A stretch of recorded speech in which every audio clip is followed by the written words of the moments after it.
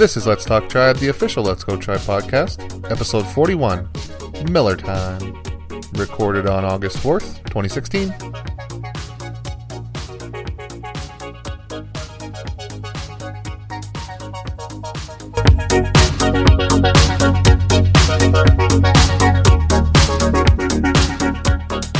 Hello and welcome to Let's Talk Tribe, the official Let's Go Tribe podcast, with your hosts, me, Matt Lyons, and Jason Lukart. Jason, how are you?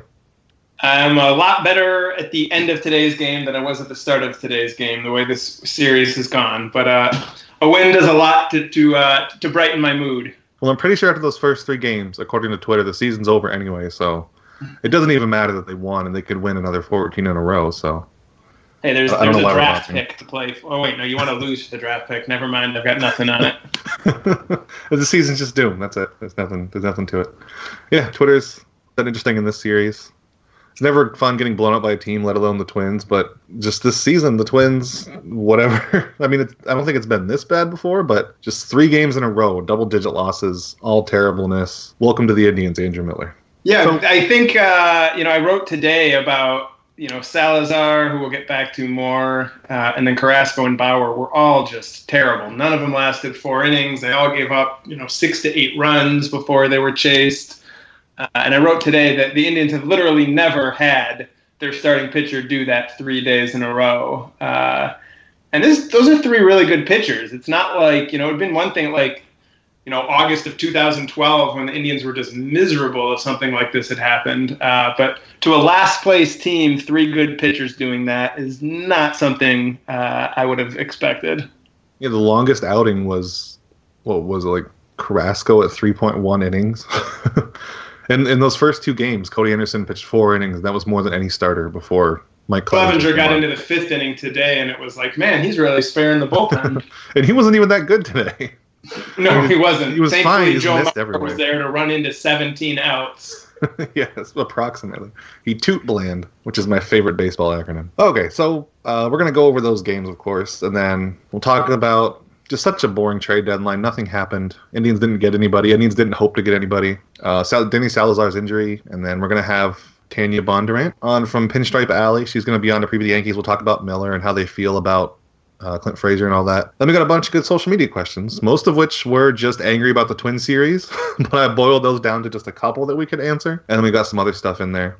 So just getting started right with the game recaps. I don't know if you remember, but the Indians actually swept a team over the weekend, the Oakland Athletics. They outscored them 19-6, including an 8-0 blowout on Sunday. Then, of course, the Twin series happened. They were 1-4. First 3 games, they were outscored 16-35, and then they finally scored a bunch of runs today. And pretty much the only good pitcher, as we mentioned, was Mike Clevenger, the only good starter. But also Shawn Armstrong came up for a single game yesterday. He threw 2 scoreless innings of relief, and until Clevenger's start today, that was, I'm pretty sure, the most of any Indians pitcher, like the longest he went without collapsing, which was nice. But then he got optioned right back down to AAA. And then also Mike Napoli. Over the past week alone, he's been worth 0.7 Fangraphs WAR. So in just a week, he's been almost worth a win over replacement. So that kind of helps. They had 5 home runs in a game, or 5 home runs in a row. Only struck out 4 times. Abraham Almonte was good this week with 7 hits and a double. He had a home run. And then Jose Ramirez, 10 hits, 2 doubles, and 2 home runs, including that great one today where he swung and spun around, and his helmet stayed on, but it was still great to watch. And then on the bad side of things, this doesn't count today's game, but Rajai Davis, the rest of the week was 1 for 13 with 4 strikeouts. And Roberto Perez, 1 for 11, 2 walks and 3 strikeouts.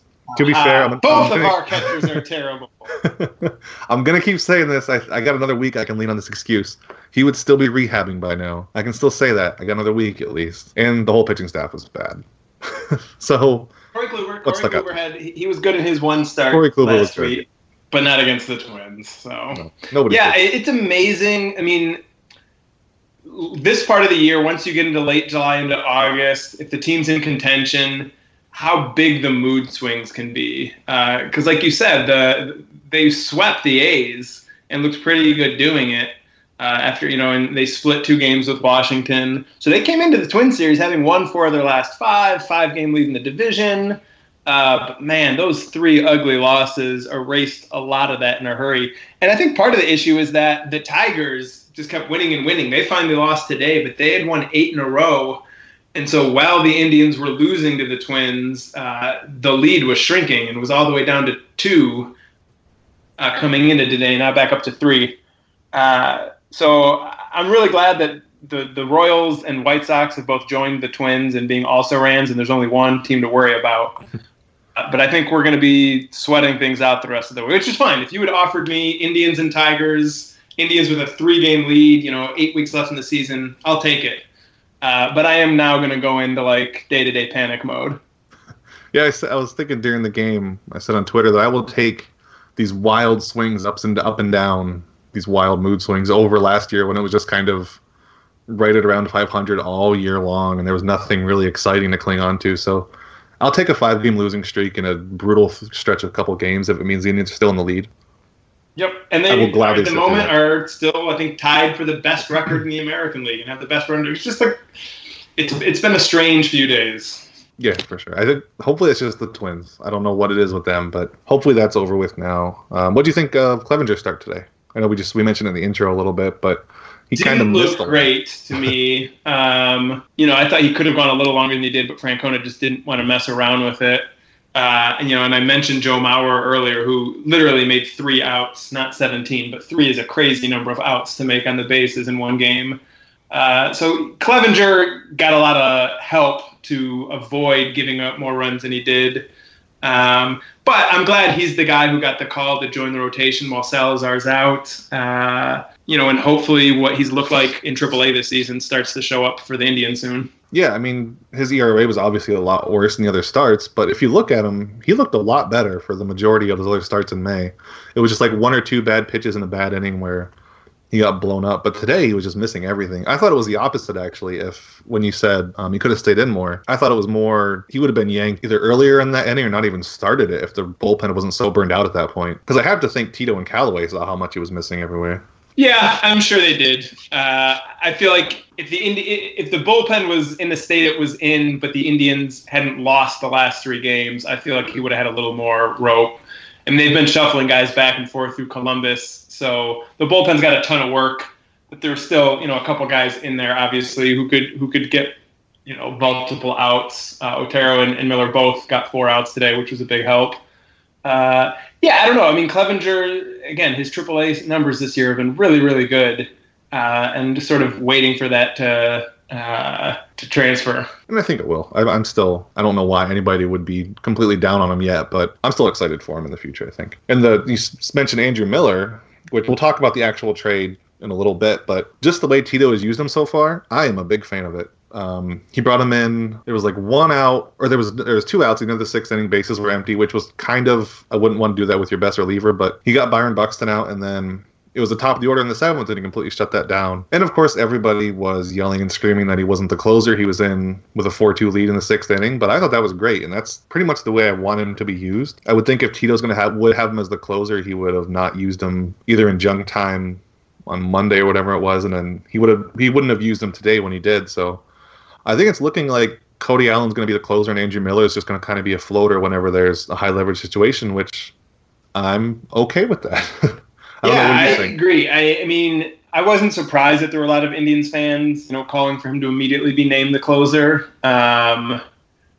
But I think this is a much better situation, both because I think it's the ideal usage for Miller, just that you can put him in whatever inning, feels most needed. And I also, I don't know, I have not researched, so I can't say this is definitively true. I feel like most closers are less likely to work in multiple innings in the same game than most setup men. So the way Miller was used today, where came in to get the last out and then pitched the entire next inning. Allen's used that way occasionally, but I feel like setup men, most managers do that more frequently with those guys. So I like, the possibility of Miller having the occasional 4 and 5 out games in situations that call for it. I also think you look at what happened with the Nationals last year, where they had Drew Storen having a really good season as their closer, and they figured, well, you can never have enough good relief pitchers, and they went out and traded for Papelbon, and Papelbon's the bigger name, so they immediately made him the closer, and in effect demoted Storen, and Storen sort of fell apart, and Papelbon was no good either, and there's no way to know what would have happened if they hadn't acquired Papelbon or if they had acquired him but not made him the closer, but things couldn't have gone much worse for them. So I feel like, Allen's comfortable in that role. He had said before the trade even happened that if there was something like that, he'd be okay getting bumped. But I'm sure it feels like a vote of confidence to him. And Miller wasn't closing in New York, so he doesn't, feel like he needs to be closing. I feel like this is a much better situation. Yeah, I'm mostly on the train of thought of screw bullpen roles. I don't care about closers and setup and all that. But especially with the national situation, if they knew he wouldn't like not being a closer, I don't know, do you get a big enough advantage shuffling around compared to just letting him be happy in the closer role? I would have probably just left him, and then in the Indians' case, it wouldn't matter anyway because both of the guys seem completely open to doing whatever, which is really great. I mean, we don't know what they really thought when they weren't in front of a camera, but at the very least, they were saying they were fine with playing anywhere and pitching anywhere, which is always good to hear, but I like the way they're being used now. Yeah, well, and I like the idea of Miller not just being the eighth inning is your inning. It's problematic enough with closers in the ninth inning, but that's so ingrained. But I at least would like, and that's why I was happy seeing Miller come in during the sixth inning today, which I don't really think he'd been used that way for a couple of years. But just instead of just kind of this rote, we get to the eighth inning, that's Miller, then Allen in the ninth, we're going to use Miller whenever it seems most opportune. And Allen's still in, more of a strict closer role, which means usually just the ninth inning. But Miller's been maybe the best reliever in baseball the last few years, and having a manager who's willing to just put him in whenever it seems needed definitely works for me. Yeah, and can we talk about just how good he looked? Because I was kind of like half watching and getting the notes for this all put together. I mean, I was watching with Clevenger. I could see out of the corner of my eye, Roberto's arm was flying up everywhere to catch the ball. But as soon as Miller got in, there was a huge difference. I mean, he was hitting everything, and he struck out 2 or 3 out of the 4 he faced. 3, It's so good. Yeah, I can't wait to watch more of him. We'll talk about the price they paid for him in a little bit, which maybe isn't the best. But considering he's here now and they got him, I'm excited.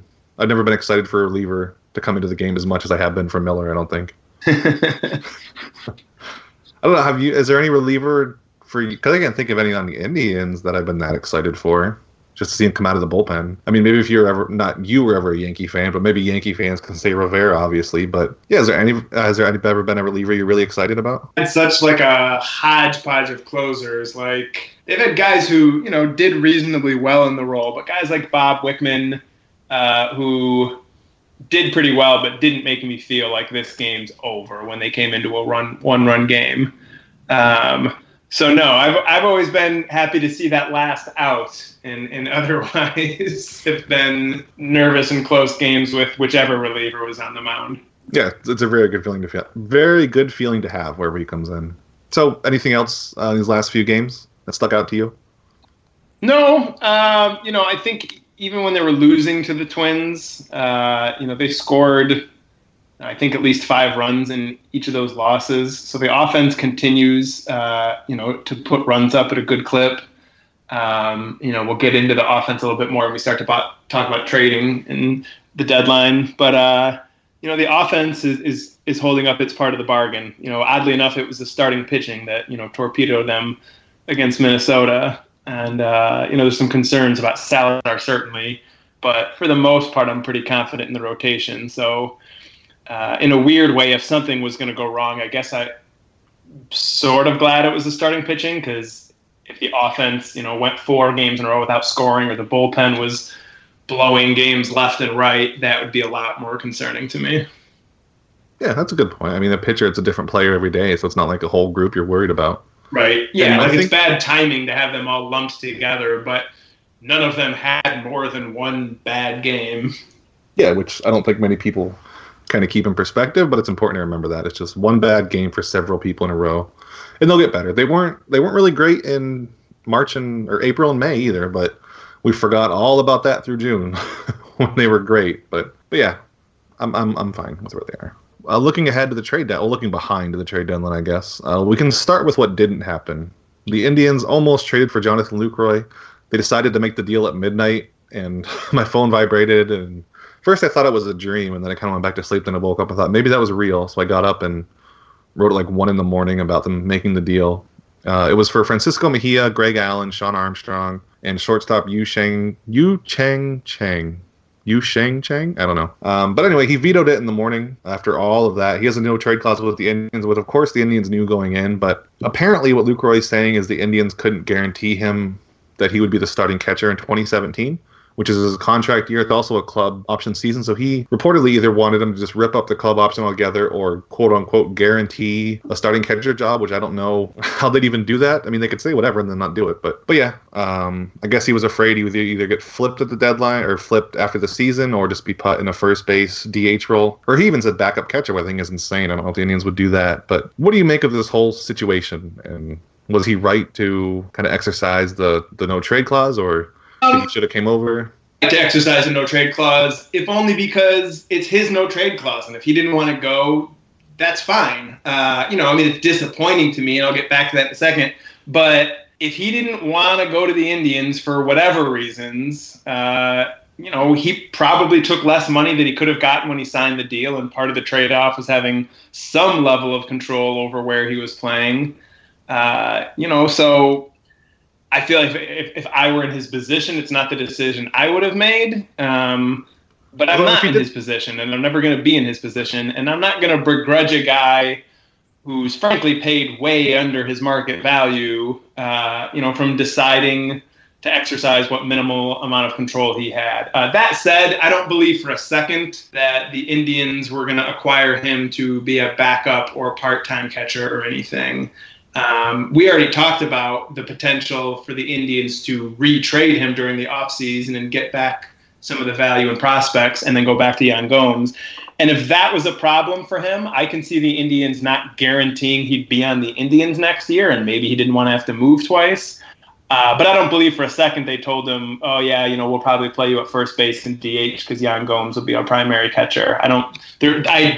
Following the Indians closely for years, I just can't believe for a second that this front office would have said something like that. The other thing I wonder about is he obviously, LaCroix couldn't know what was going to happen for sure once he vetoed the trade. He had to know the Brewers were trying to trade him, and anyone following it that closely knew the Indians and Rangers were the two most likely teams.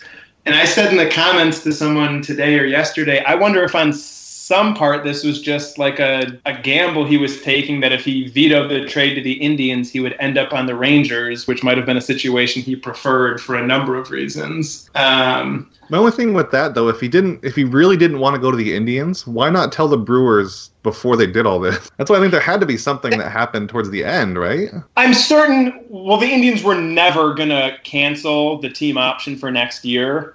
I'm sure he would have accepted the trade if they were going to, so that he could have hit free agency this year and gotten paid what he's supposed to next year. So the only thing I can think is, for him, it's worth a chance. It's not like he's talking with the Indians before a trade gets worked out. Once we get into those questions, there's too much that's impossible to know who talked to who when and what exactly was said and what was asked.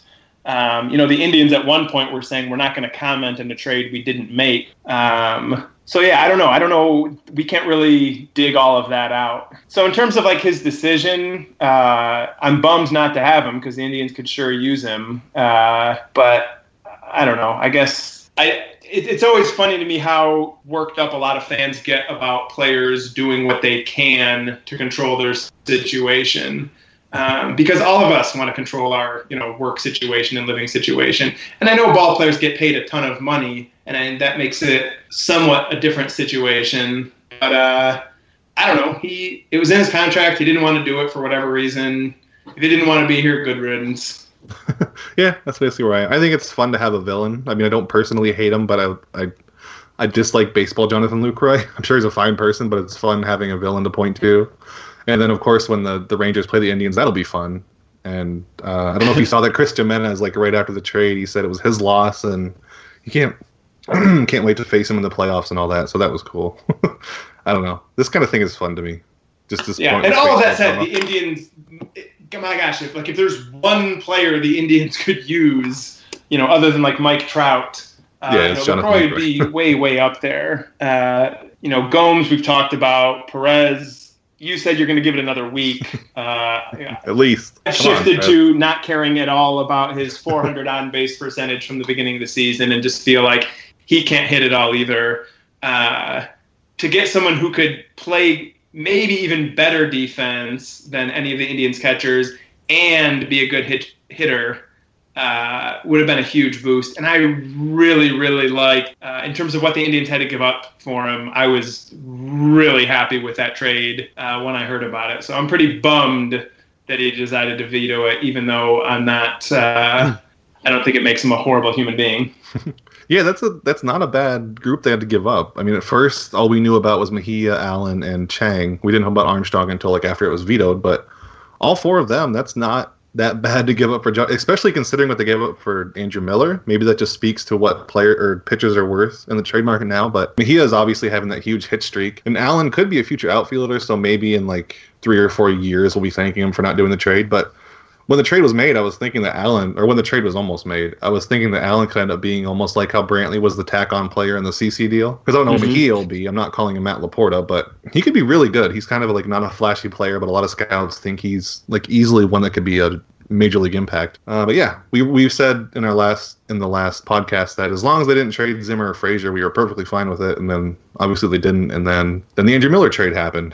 If you want to get talking about that, they gave up to get Andrew Miller, which of course is this season and then 2 other seasons.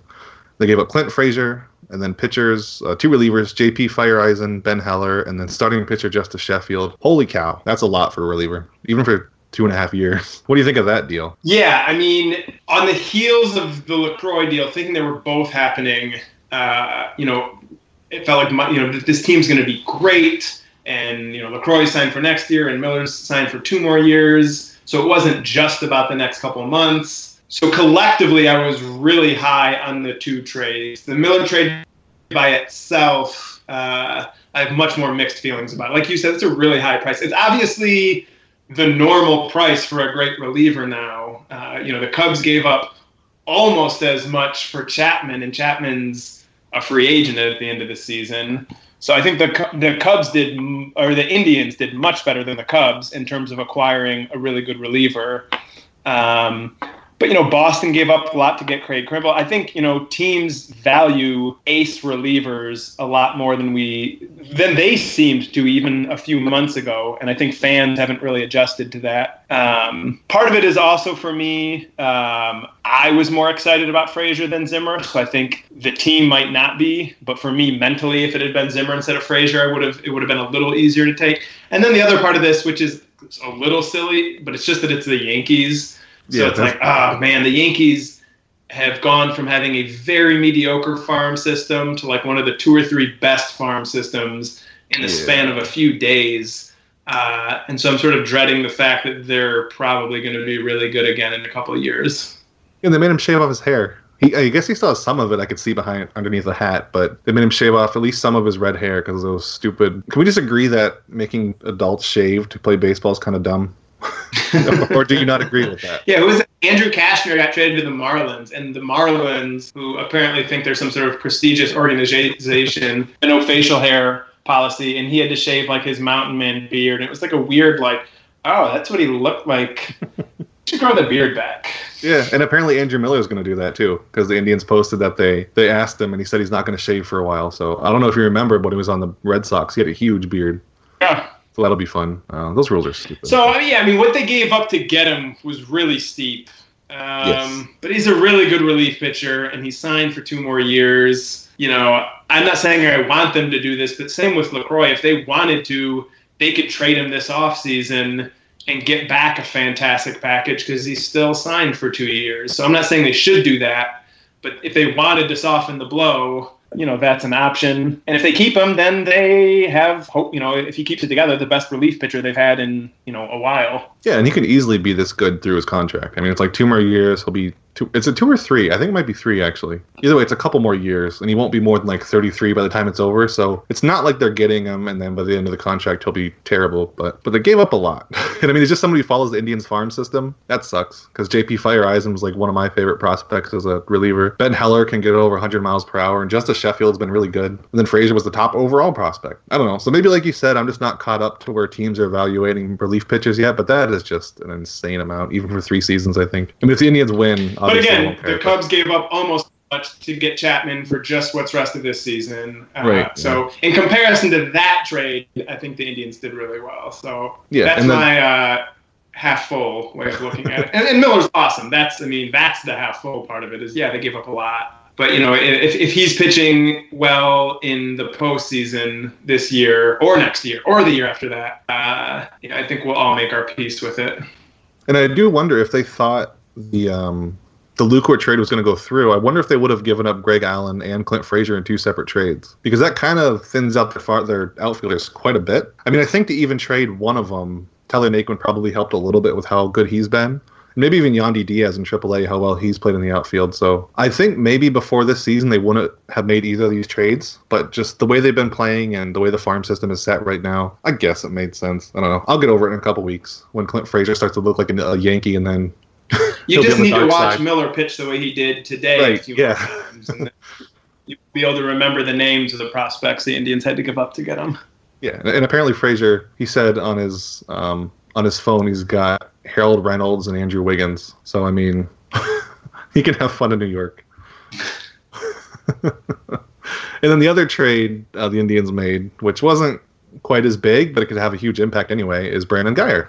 We saw him today. He debuted. I think he drew a walk and had a hit. But either way, he was traded for Nathan Lukes and a pitcher. And then to make room for him and Miller in the end, Juan Uribe was DFA'd. So we can kind of combine these two things, I think. What do you think of the Guyer trade first? Yeah, I mean, it's a nice minor trade. It doesn't move the needle a ton, but they gave up nothing of concern and got someone who, in a platoon situation is an improvement for them. It's when you're in contention this time of year, if you can give up basically nothing for a very small improvement, you should do it, because every small improvement could be this small difference.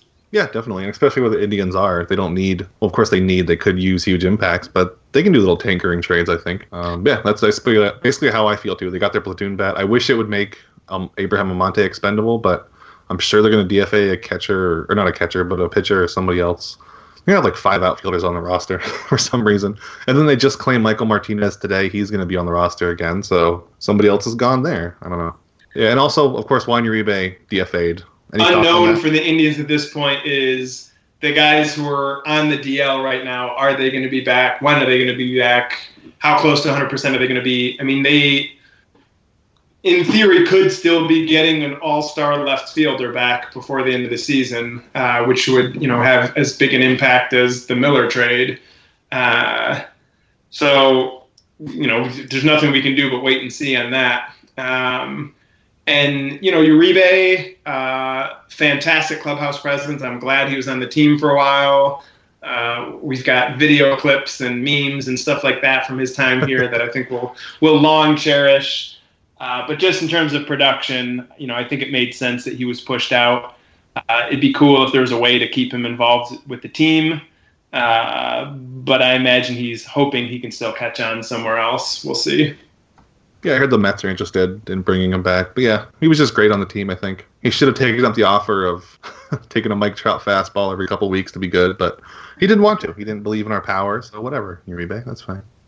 Dude, I wonder if he'll be a coach. He has to be at some point, right? Maybe not now, he can still play, but I think this year and at least the beginning of next year, he'll try to keep playing. But yeah, when he decides to call it a career as a player, I think he'll have lots of offers to coach, and he seems like someone who'd be interested in doing that. Is there anybody that the Indians didn't get that you particularly wanted? I mean, other than Lucroy, obviously, because they almost had him, but anybody maybe they didn't even try to get, or there was rumors or anything, or just any other player that you wish they would have got besides Miller and Guyer? Really, I mean, I guess you could argue a second new bullpen arm would have been helpful, but Miller's such a good bullpen arm that I'm content with the upgrade to the bullpen.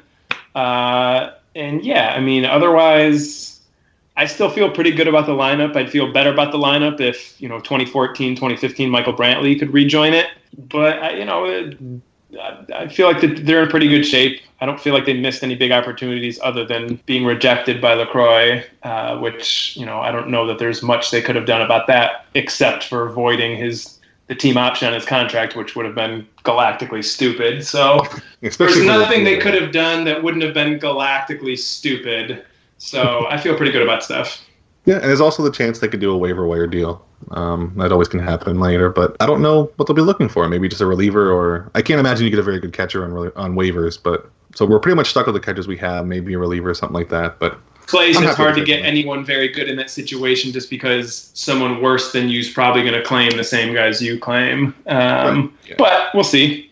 So moving on, we'll start looking ahead to the next series. It's going to be the Indians against the Yankees. At this time, the Yankees are going to be playing tonight, so we won't know for sure. But right now, they're winning the series 2-1 against the Mets. But of course, they were sellers at the deadline. They lost. Who was it? Carlos Beltran, Andrew Miller, Roldis Chapman. Somehow they managed to dump Ivan Nova. I think that was it, right? Those 4 is what they lost. Wasn't there somebody else? I swear there was somebody else. They acquired Tyler Clippard for some unknown reason. Yeah. Well, he's under control for a couple more seasons, I think. But like you said in the trade deadline section, holy cow, their farm system is really good now. They made a bunch of really good trades.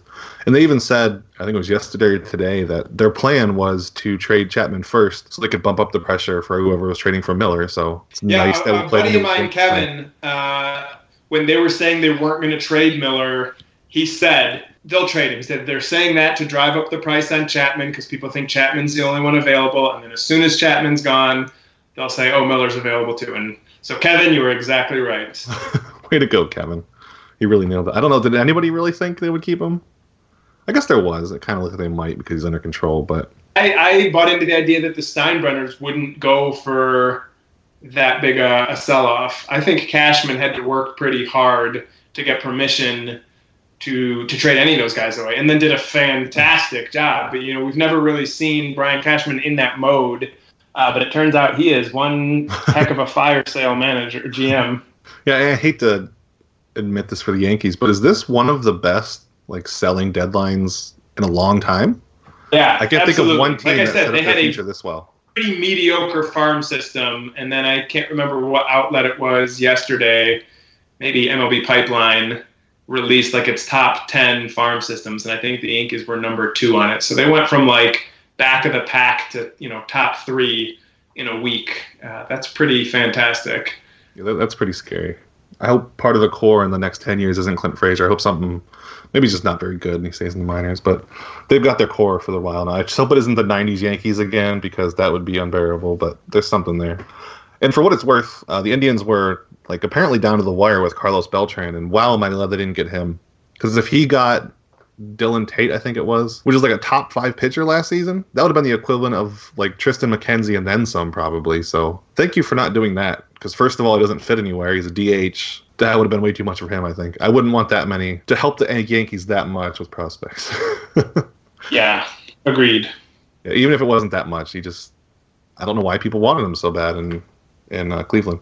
And another sort of Cleveland-related thing is, I'm going to ask Tanya about this too, but did you notice how good Didi Gregorius is? Yes. What the heck? Our joke of that the Reds traded Trevor Bauer for Didi Gregorius doesn't work anymore because he's good. I don't like it. He's hitting really well. None of the other teams involved in that trade have him anymore, so on some level the joke is still on them. So they traded nothing for Trevor Bauer, basically.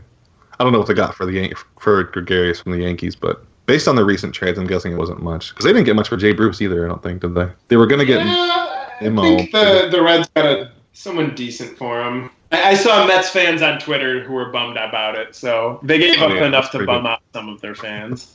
That's how you know it's at least a little bit good. They have to feel bad about that Aroldis Chapman trade now, though, because they compared to what the Yankees got, they didn't get much. I can see why they did it, just as a trading away a bad person trade, but purely as a baseball thing, that can't feel good. No, and frankly, they made it as a baseball move. I mean, let's not kid ourselves that they were we think he's a bad person and don't want him involved in the organization. It was a baseball trade. They were just selling low, and the Yankees clearly sold high. I think they were betting on either he wouldn't be good after the suspension, or like the news would get worse, he'd get suspended longer, something that hurt his value, but they just lost really bad on that bet. Yeah. And like you said, the Yankees also got Tyler Clippard, and somehow they dumped Devon Nova, who this year, he's not good.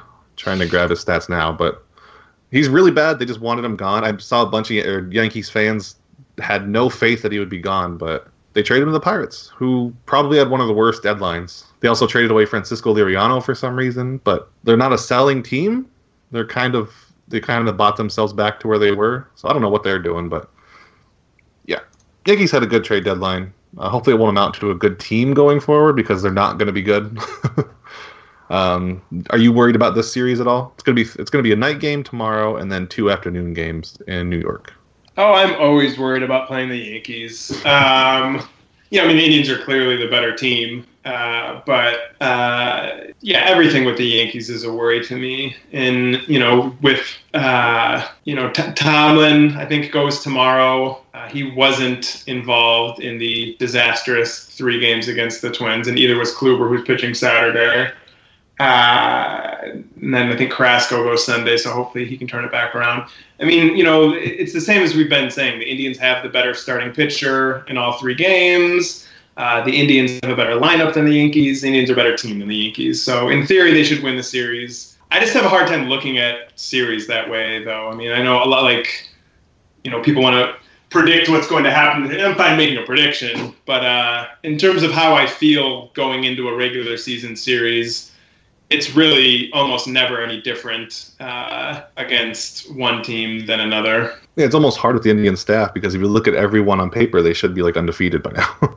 If you're just looking at pitching matchups, but of course, people have bad games that you can't really know about, so it ends up being worthless. And I don't know if you'll like this or hate this, but tomorrow night, the Yankees, they're going to have R2-D2 knit cap night. So there you go. I would like that, except for I'm sure it has a Yankees logo on it, in which case... right on the band. So they ruined R2-D2 completely. They ruined my Star Wars childhood, basically. Empire, not cool, R2.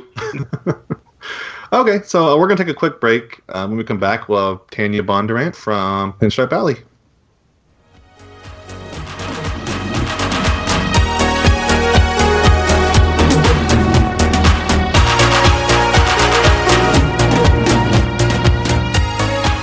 And we are back now, joined by Tanya Bondurant of Pinstripe Alley to preview the Yankee series, talk about the trades, just a little bit of everything. How are you doing, Tanya? Good, how are you? Good.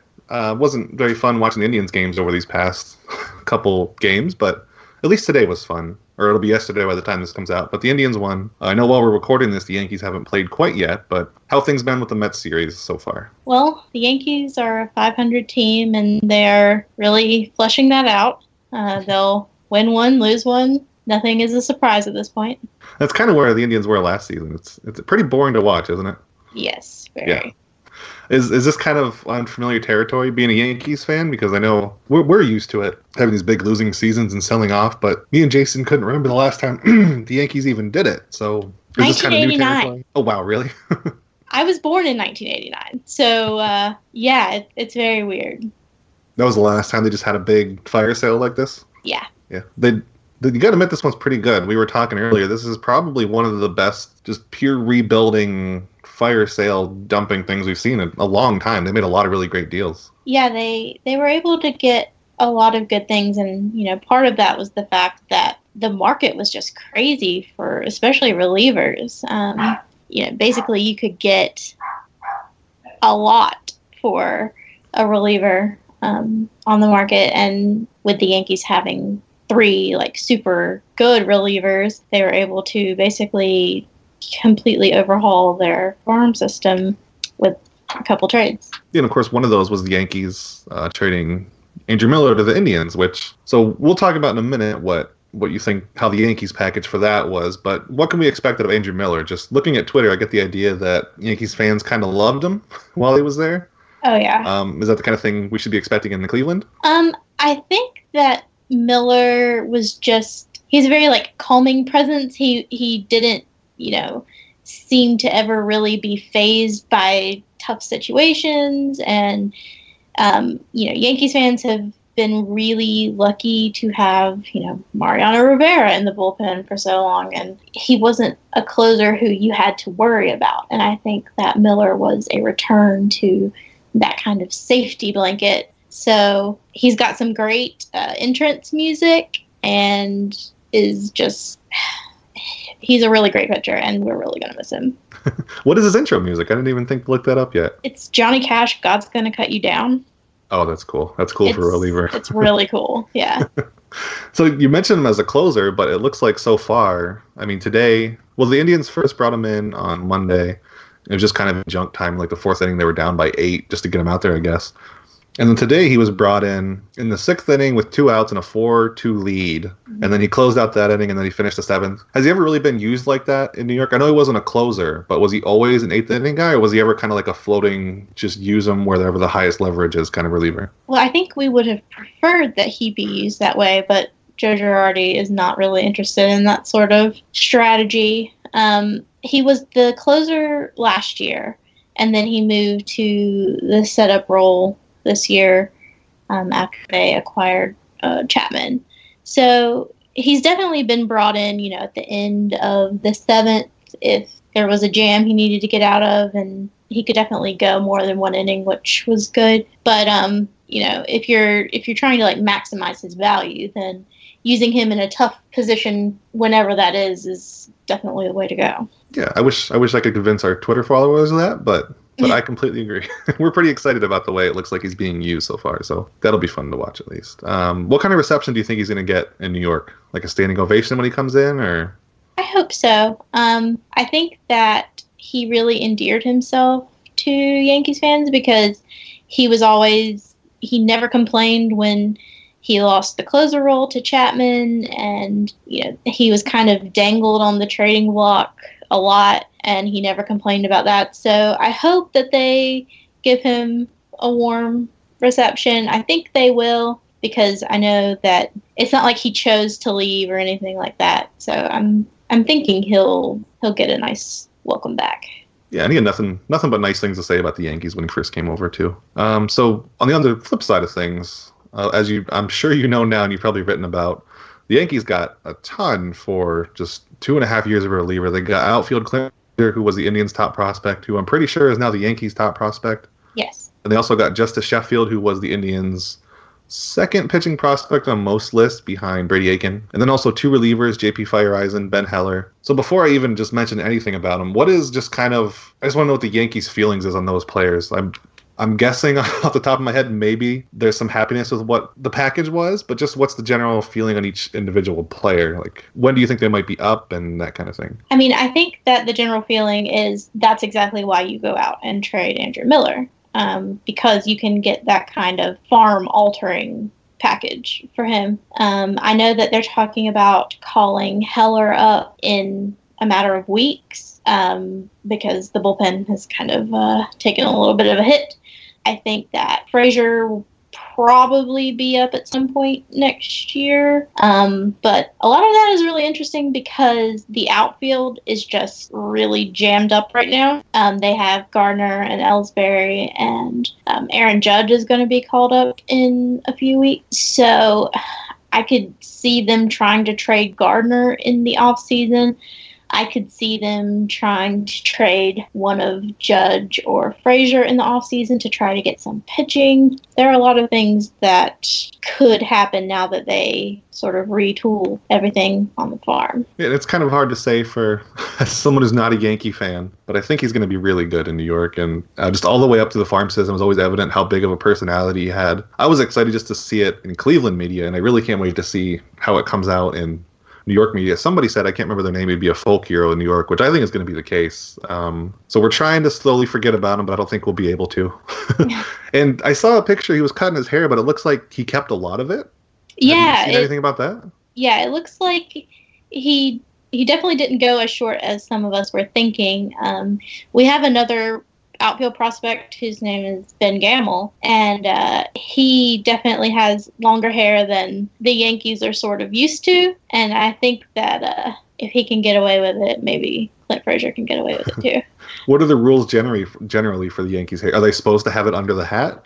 I think it just can't touch your collar. I think anything shorter than that is okay. But, of course, there's Johnny Damon had to cut his hair, and Darnell McDonald kind of had this weird, he was on the Yankees for a week, and he had to cut off all of his dreadlocks, and he kept them in a bag. That was a sort of weird situation.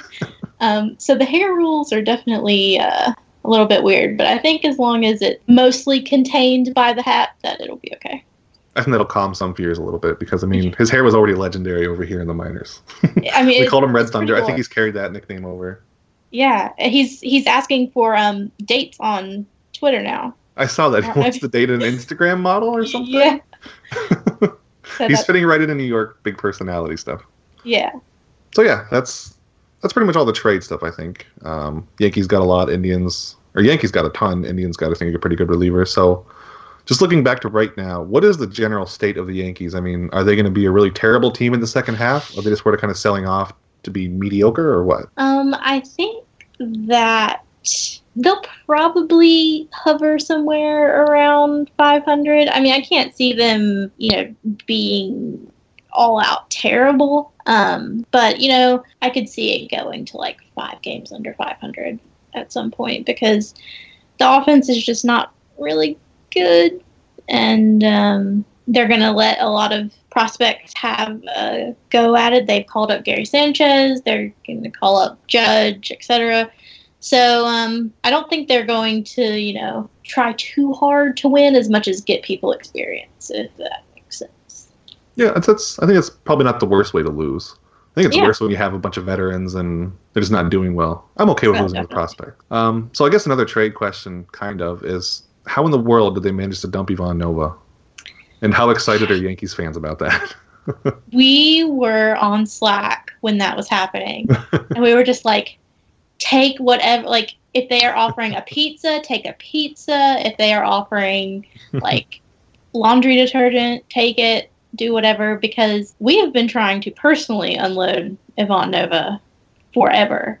And in the SB Nation off-season simulation, we couldn't even give him away for $1. Like a real dollar you're going to pay somebody? Well, it was, we were doing the fantasy trading, stuff in the off-season. And we were seriously, just $1. Anybody take him. And nobody would take him. Wow. So the fact that somehow they got 2 people with pulses, apparently, Brian Cashman is a magician. What was it about Ivan Nova? Is it just because he's not good, or is there a personality thing? I don't follow him at all. I didn't know until right up to the deadline how much Yankee fans apparently disliked him. He's one of those guys who, and I know that you almost have to be this way, but he's I think I'm the best pitcher in the world, and it's no, dude, you are not. So he'd go out there and get just trashed, and I thought I did pretty well. And it's no, you did it. No. So I think that was frustrating. Yeah. So another pitcher, what can we expect from Michael Pineda tomorrow? I've been kind of somebody who's followed the Mariners for a while, and I remember when they had him and he was really exciting, and then they traded him for Jesus Montero, and then he just hasn't done anything with the Yankees. So what's up with him, and is he some kind of turnaround coming anytime soon or anything for him? No? Nothing? I would have loved to see them ship him off as well, to be honest. Pineda is infuriating because he's one of those pitchers who almost throws too many strikes, and that means leaving pitches a little bit too much in the middle of the plate, and they get rocketed out of Yankee Stadium, and he just looks shocked every time. I'm how are you surprised by this? It happens every time. And he just falls apart. If he has a rough inning, if things start to get away from him, if somebody makes a bad play in the field, you can see him lose it. And that part is very frustrating because it's come on, man. You're you're almost 30. You have to keep it together. But the pitching coach will have to go out and just try to calm him down. It just never works. And you can read it all over his face, how frustrated he is. And it's never good. I remember he was so exciting in the minors when he first came up. He was touching 100. And so what is the feeling on that trade? You got rid of Montero, who did literally nothing. So do you wish that trade wouldn't have happened so you could just have Montero toiling somewhere instead of Pineda in the majors? I think, well, see, Pineda tore his labrum. Mm-hmm. And that, I think, really changed how he was able to pitch. And that was like right after the trade too, right? Yeah. It was. So I don't miss Montero because, I mean, that obviously was a dumpster fire. But I feel like both teams just traded nothingness. And the second part of the Montero trade was Jose Campos, who actually got traded at the deadline for Tyler Clippard. So nearly complete on that because Pineda will be a free agent after next season if he's not traded before then. And I think that both teams will just kind of walk away and hope that people don't mention it too many times in the future. Then the Yankees basically end up with Tyler Clippard a few years later. That's not a bad trade-off, I don't think. Bringing him back after they sent him away for the worst deal that I think Cashman has made. What was that one? It was Tyler Clippard for Jonathan Albaladejo. Oh. And then Tyler Clippard went on to be very good. And Albaladejo went on to be not good. So with all the Indians prospects you now have and all the Cubs prospects you now have, is there a general idea of when the Yankees' window to win is going to be now, or is it still kind of too far off to know? I would guess that it's probably... I could see them being competitive in maybe 2 years, maybe 3 years. I don't think next year will be great just because the free agent market is not great. So they're going to have to really dig deep to find enough within to get by. I think they should probably be a little bit closer to contention than they are next year. But I think as far as trying to put together a solid run is probably 2 to 3 years away. So right when that big 2018 free agent hits, they're going to be able to sign somebody big to an already good team then. Yeah, that's the goal because, you know, so much money is coming off the books. They have Teixeira coming off this year, and then next year they have CeCe and A-Rod, and they should be able to reset their penalties, which they have been trying to do for a while. Obviously, everybody wants them to go get Bryce Harper, but so does everyone else. It's true. So, yeah, they should be able to spend, and I think they will, just because they don't want to continue sort of mediocrity forever. But, yeah, it should hopefully be pretty good, and they've obviously got a lot of prospects now that they could potentially, I mean, one of the names that has been thrown around is like the Yankees could go get Sale if they wanted to now, which just the fact that anyone can like honestly say that is kind of crazy to me because 2 years ago the farm system was not very good at all. It's quite a turnaround. Yeah, it's scary what Cashman did in 1 year with a couple old players. That's scary. So our last question, for years, one of our favorite jokes was the fact that the Reds traded Didi Gregorius for Trevor Bauer. I mean, the Indians gave up more than that, but the Reds somehow just wound up, or not the Reds, the Diamondbacks. They just somehow wound up with Gregorius. He was just kind of thrown in by the Reds. The Reds got Shin-Soo Choo, and the Indians got Trevor Bauer. But all of a sudden, Gregorius is really good? What happened? He learned to hit lefties. And he's slashing, or he's slugging .455 this season. Yeah. It's crazy. I mean, lefty in Yankee Stadium, that'll help. He learned to hit lefties, that'll help. He's just been really, really good. And it's kind of crazy because a lot of us thought that he would just be like a stopgap sort of player, you know, to transition from Jeter until someone on the farm was ready and that sort of thing. But if he keeps playing like this, then he'll definitely be a player to build around rather than just passing fill-in. But everyone's in love with him. He's a lot of fun. So it's nice to see that he's doing really well. Well, I guess at the very least, Indians and Yankees fans can both laugh at the Diamondbacks now because they have nothing for Trevor Bauer now. We laugh at the Diamondbacks a lot. Yeah, everybody for Didi? Yeah. Shane Green.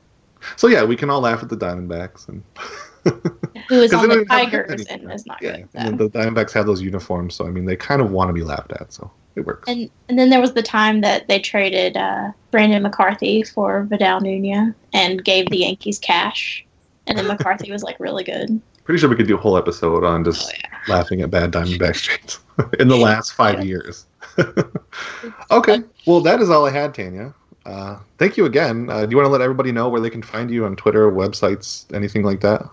Well, I am on Twitter at Tanya Bondurant, and I'm on Pinstripe Alley at the same. Cool. And I already know I pronounced your name wrong earlier in the podcast, so if you listen, I'm sorry. I was way off, but I got it right in the interview now that I asked you, so That's all right. I'll try to edit it in and see if I can be sneaky with it. Okay. Okay, thank you again. And Thank everybody you. else, stick around. We will be back.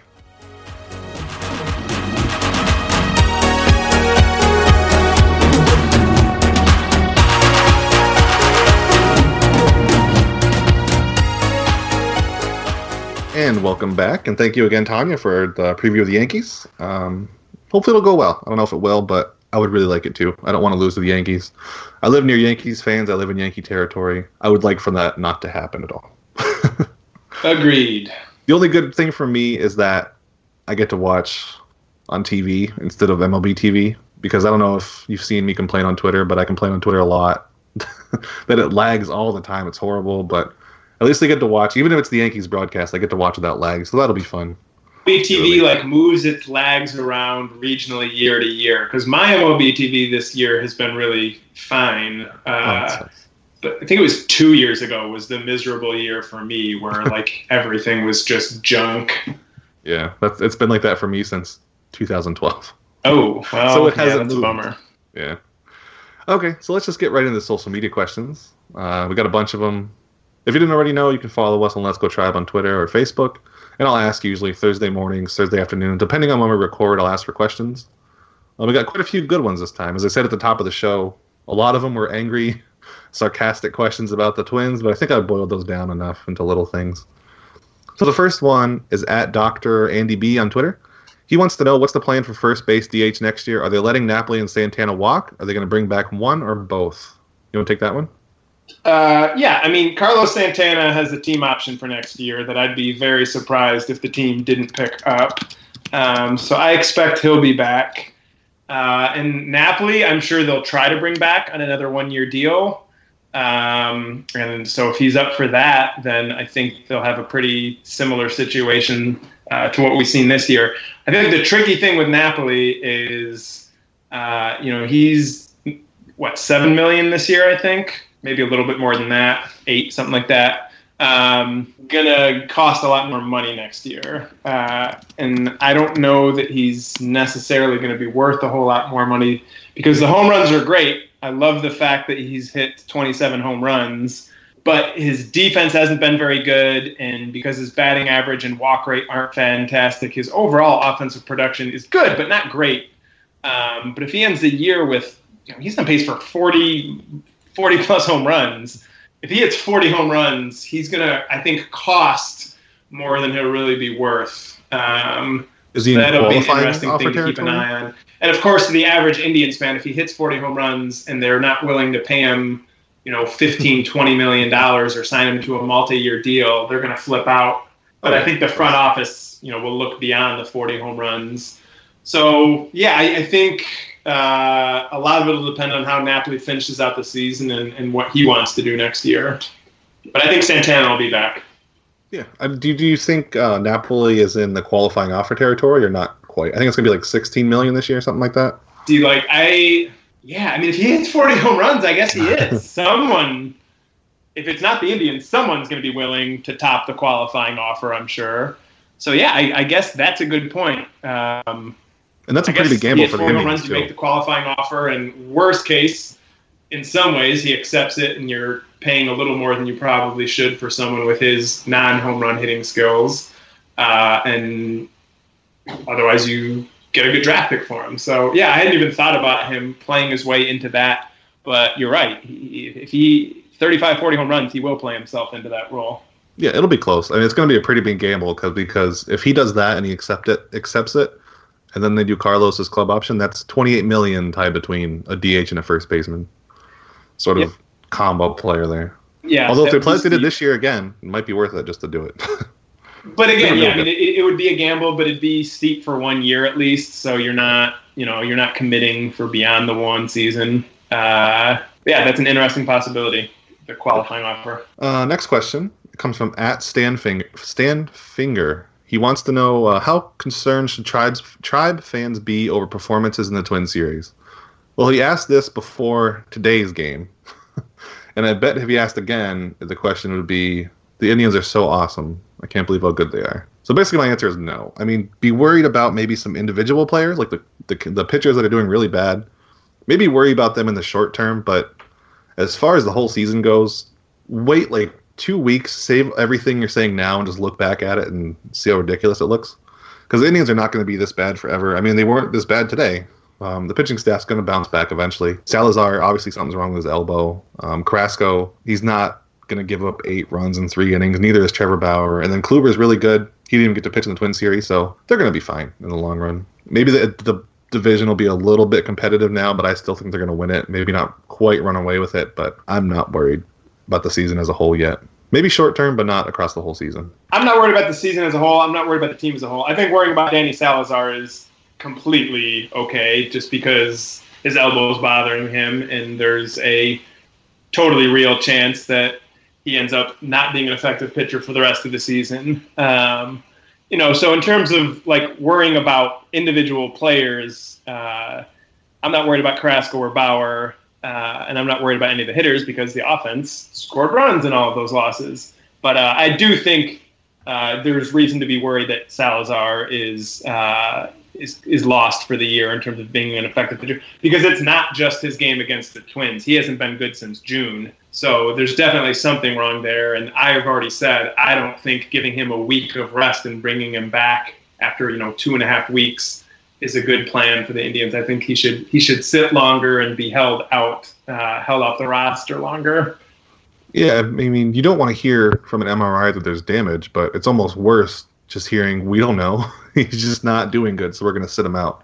That's kind of terrifying. Part of me just wants to hear, okay, there's something broke or ripped, let's fix it, but they don't know. So if he comes back and he's done effective for another couple weeks, that's going to be a little terrifying for like this year and into the future, I think. Yeah, and the Indians still have a good rotation without him. I mean, Kluber, Carrasco, Bauer, Tomlin, Clevenger is better than most rotations. So it's not that the starting pitching is suddenly a weakness or anything like that. But Salazar was really good the first half of the season, so it would be a blow if he's not able to get back to that before the end of the year. So next question is @RyanFloor4 on Twitter. He wants to know, why do we keep giving Abe Almonte time over guys like Naquin when he can't help us in the postseason anyway? Thanks. Because the postseason's not here yet. I mean, what he's alluding to there is the fact that Almonte's not allowed on a postseason roster because of his PED suspension. But if Francona thinks he's going to help the team get to the postseason, the fact that he won't be on the roster then doesn't matter. I don't think Almonte's a great player, but the Indians have sort of a hodgepodge, multiple platoon sort of outfield right now, and at some point you're using a lot of roster spots to fill those positions. And if Brantley comes back and is back to his old self and Almonte's gone, then I'm fine with it. But the fact that Almonte can't be on the postseason roster should have absolutely nothing to do with whether he's on the roster right now. Yeah, I don't know where that thought process comes from. I guess people just think that you should only have the teams who can play in the postseason so they get better now or something, but why not have fresher legs for the postseason and let Abe Almonte run himself into the ground?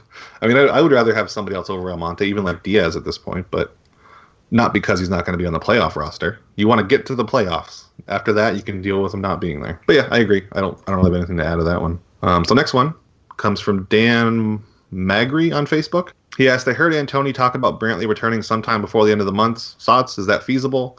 And then he said, I also heard whispers of Zimmer being called up in September. Is that true? So I'll take the Zimmer part if you don't take the first one. I don't think he'll be called up in September, but holy cow, he's been really good in AAA so far. He has a hit in almost every single game. He had his first homer. He's had multi-hit games. He's looked great in center field. I mean, our initial thought was going to be maybe Frazier could come up in September. I don't think we even considered Zimmer until next year, but if he keeps hitting this way, maybe. I would say the one to look forward more is Diaz at this point coming up. He's played right field, third base, think he's played second base. He's played left field. I think if anything, he comes up. He kind of seems like a Tito guy anyway because he can play a bunch of positions. So maybe not this season for Frazier, especially because of the way Naquin's playing. So he's not going to play in center field. He's going to have to be in a corner outfield spot probably. So I would say probably not. He'll be competing in spring training next season with Naquin. Probably not getting the starting job then and starting in AAA and eventually coming up next year, I would say.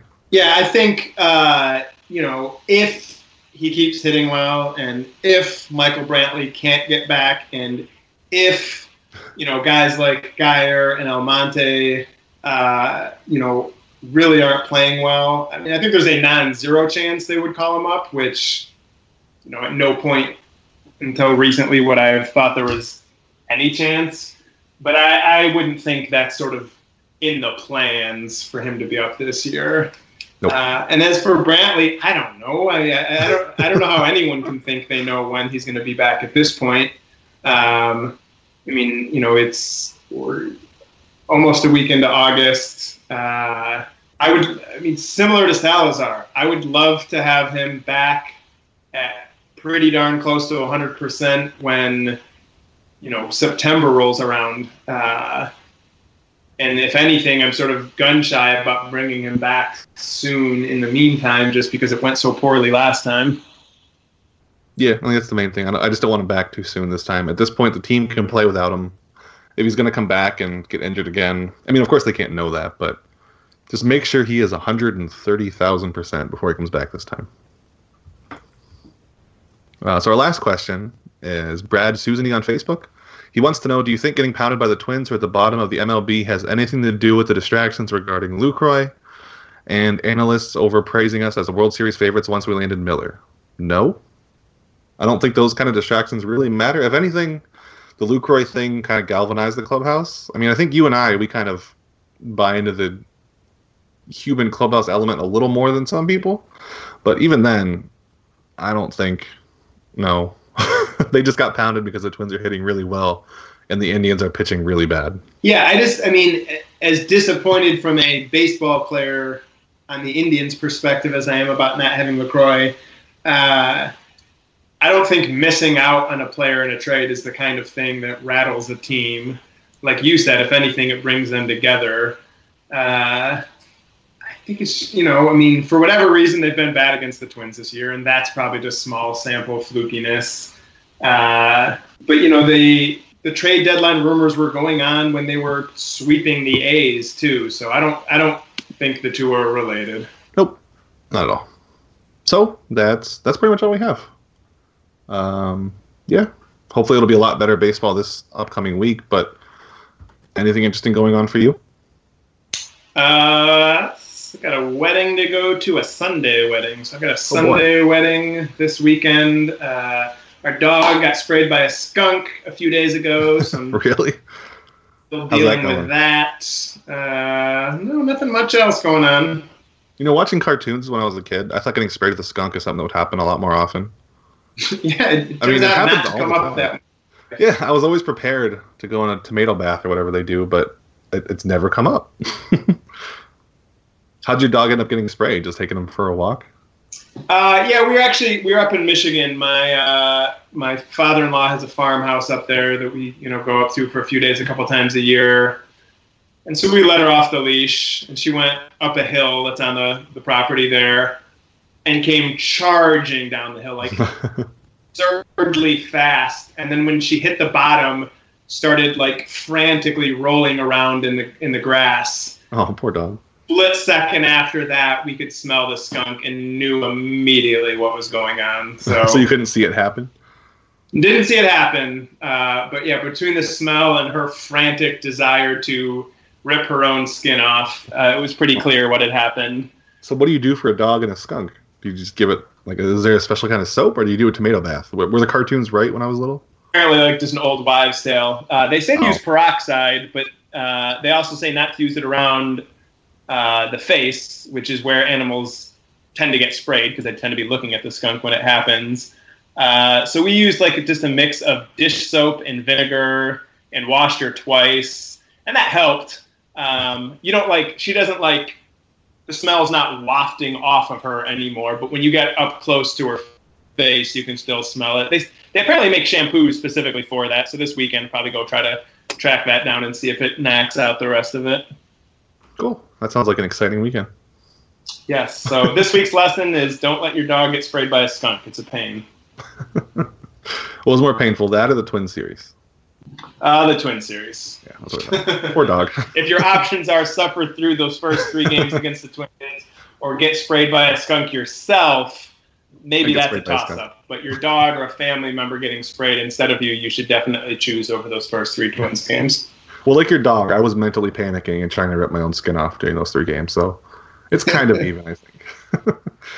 Okay, so thank you everyone for listening. Of course, follow us everywhere, all that stuff. Let'sGoTribe.com, and we'll see you next week.